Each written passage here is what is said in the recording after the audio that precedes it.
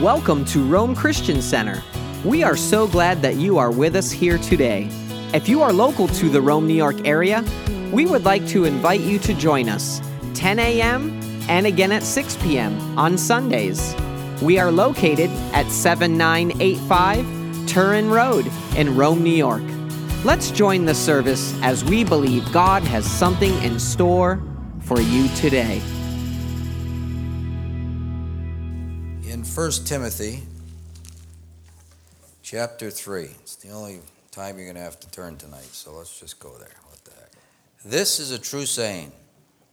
If a man desires the office of a bishop or overseer, he desires a good work. A bishop then must be blameless, the husband of one wife, vigilant, sober, of good behavior, given to hospitality, apt to teach, not given to wine, no striker, not greedy of filthy lucre, but patient, not a brawler, not covetous, one that rules well his own house, having his children in subjection with all gravity. For if a man know not how to rule his own house, how shall he take care of the church of God? Not a novice, lest being lifted up with pride, he falls into the condemnation of the devil.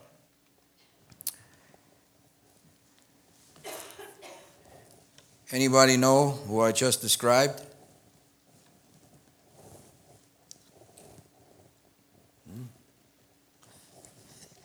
I can't believe you're clueless about this. Anybody know who I just described? Not the Bible verse, but who? That's right. I'm glad someone said it. It's the pastor. It's our pastor, Pastor Paquette. Tonight, I want to honor our pastor. In Romans 13,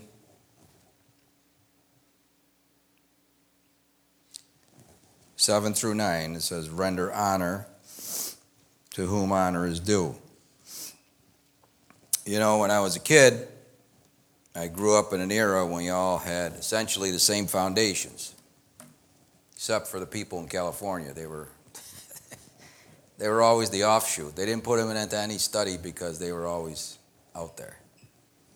But the rest of us basically lived with a lot of good foundations. You know, the FBI was the FBI, and the justice system was the justice system. You know, you respected police officers. You know,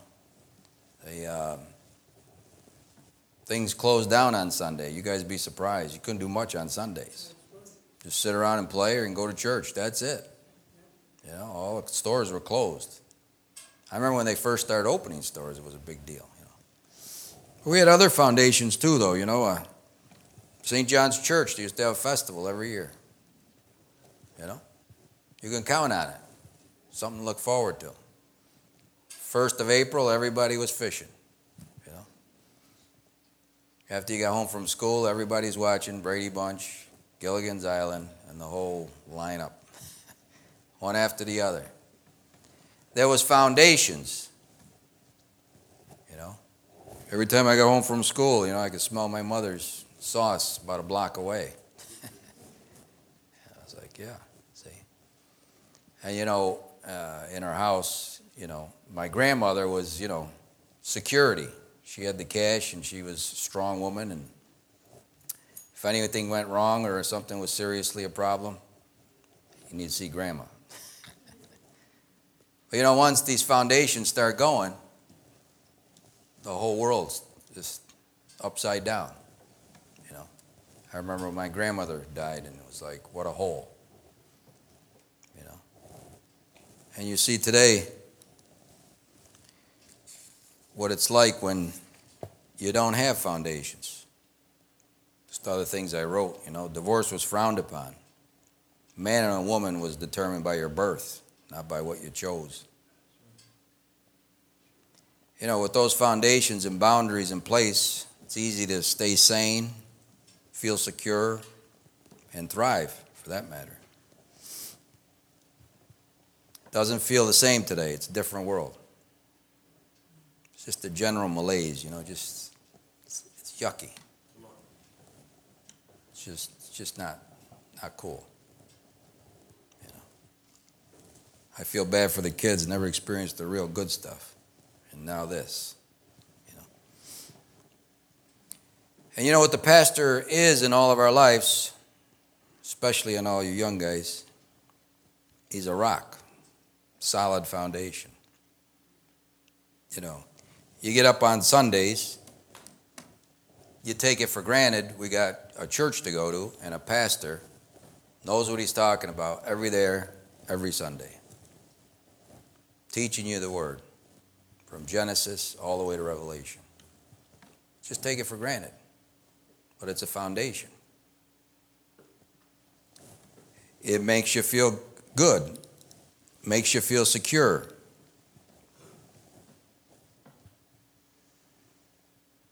He teaches you what you should do, what you shouldn't be doing. Teaches you how to stay on the right path. Corrects you when you slip up. And I know God talks through him. How many times I came into this church and was, thinking about a certain thing, and then just God answered my prayer through him. One time I remember me and Cheech had a big fight in the kitchen, and I was feeling like, Christians shouldn't do this. We had a big brawl in the kitchen. And sitting in the back there on that left side, I remember, and the pastor gets up and says, just because you get in a fight with your son in the kitchen doesn't mean you lost your Christianity. Cheech and I went, did you hear that? Almost fell over in our chairs.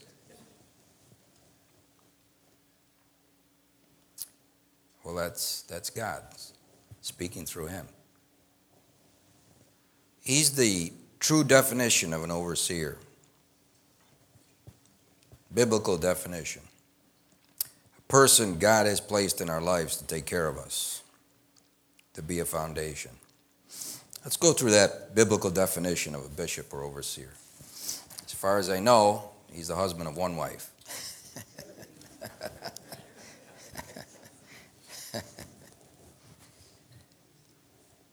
Blameless? I don't have anything against him. I don't know. Maybe Sue does. I don't know. Blameless as far as I know. How about vigilant? I've seen him through the years. Many of you, me and my wife, she doesn't remember the fire station. That was tough. They had church on the side of a fire truck. Fold-out chairs, cold in there, and small congregation. Most men would have quit. But he was there week after week, month after month, year after year, stuck right with it. Preach, pray for people, counsel them that need counseling, put up with complaints and differences. I just got a small little Bible study, and we have it out there, but imagine a whole congregation with different people with different views. It's not easy, and if you're not patient, if you're not sober,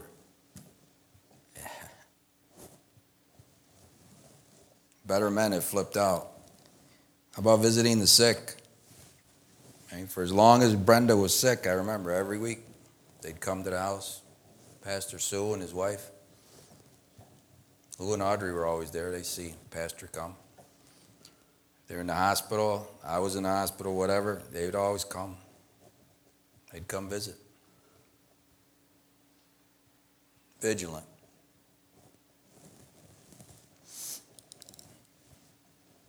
Sober. It doesn't mean just free of alcohol, but just sober. Quiet disposition. Chill. I remember he came visiting me at the office one time, and I was complaining about, I don't know something in the church. This and that, maybe a person. And I was waiting for a reaction. No reaction. Just sober. Just chill. He's just chill. Sober. Next qualification, the Bible says good behavior. I don't know of any bad behavior on his part. How about giving to hospitality? I've heard he's taken in people to live with him. When we needed a place to have Brenda's funeral, he opened up the church.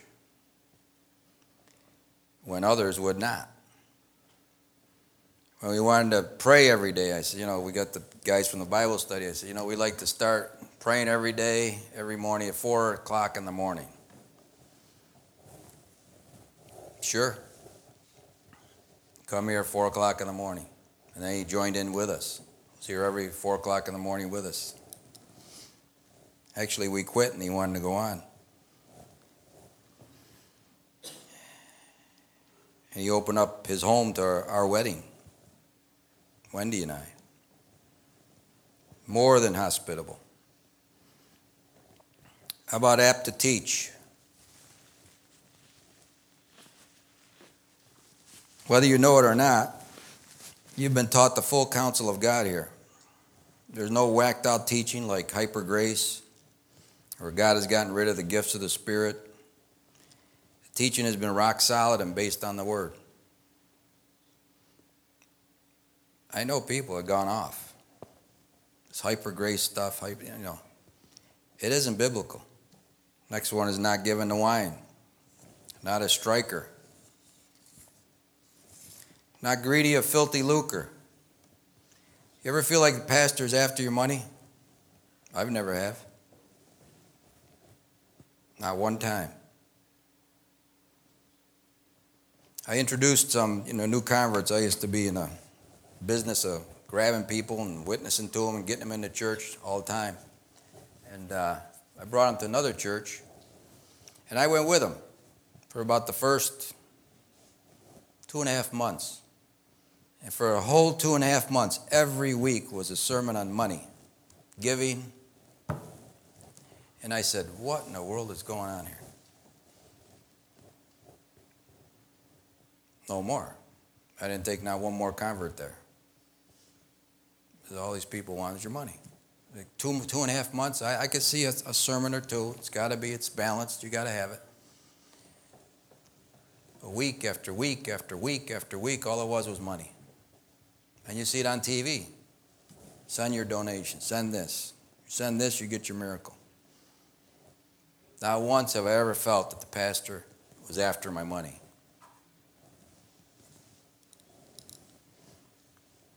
In fact, I feel if you sincerely ask the pastor for his last dollar, he'd give it to you. Next line is patient. He certainly is patient. Not a brawler. Certainly not a brawler. Not covetous. He certainly doesn't want your stuff. One that ruleth well his own house, having his children in subjection with all gravity. I can only wish that someday all my kids and grandkids were following Jesus like his. In fact, I've never seen anything like it. Every single one of his kids and all the grandkids come to church and they follow Jesus. As far as I know. Not a novice, lest being lifted up with pride he falls into the condemnation of the devil. He's never gotten prideful. Moreover, he must have a good report of them which are without, lest he fall into reproach and the snare of the devil. As far as I know, he's got a good report of everybody within and without. Our pastor fits that complete biblical definition of an overseer. And I want to say that I didn't know what to preach on. And I was thinking about it in the middle of the night. And it came to me in my spirit. So what I'm trying to say is that God wanted to honor you. and tell you thank you. In 1 Timothy 5:17 it says, "The elders who lead are to be considered worthy of double honor, especially those who work hard at preaching and teaching." Tonight, Pastor, I doubly honor you and thank you for not only being our pastor, but also a friend to all of us. Thank you. Thank you so much for being with us today. Our prayer is that your life be enriched through the power of God's Word, and that you be filled with His love and strength as you daily serve Him. To learn more about our service times and our ministry, and how it is that you can partner with us, visit us online today at RomeChristianCenter.com.